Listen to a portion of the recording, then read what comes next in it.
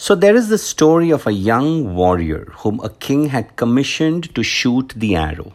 Now, depending on how far the warrior shoots the arrow from his bow determines on what he could have.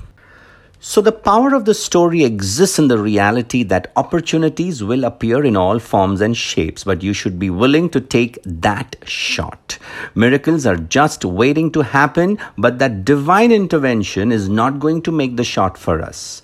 We will be given all the ingredients necessary to be successful to take those shots. Dick had said this once to me. He said, "I have the resources within me." Well, we all do, don't we?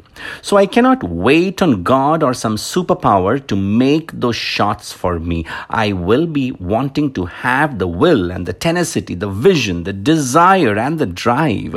And I should be willing to, like the warrior, be ready to pull the bow back, all the way back far enough to take my shot.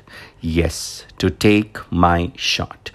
Do not throw your shots away. Doesn't matter how scrappy you are sometimes, or how hungry you are, or even doubting sometimes. Doesn't matter.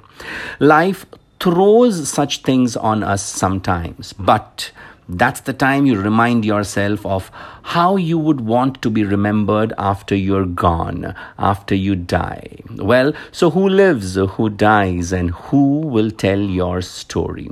When you were younger than today, some time ago, what were your dreams and what were those glory?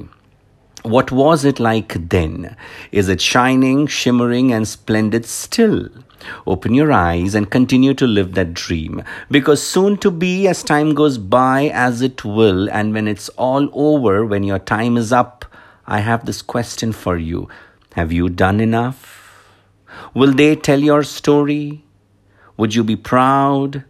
Let me ask you one more thing, one more time. What would you be most satisfied of on that day? When you're gone, who remembers your name? Who keeps your flame alive? Who tells your story? And one more time, let me ask you this. What would you do if you had all the time?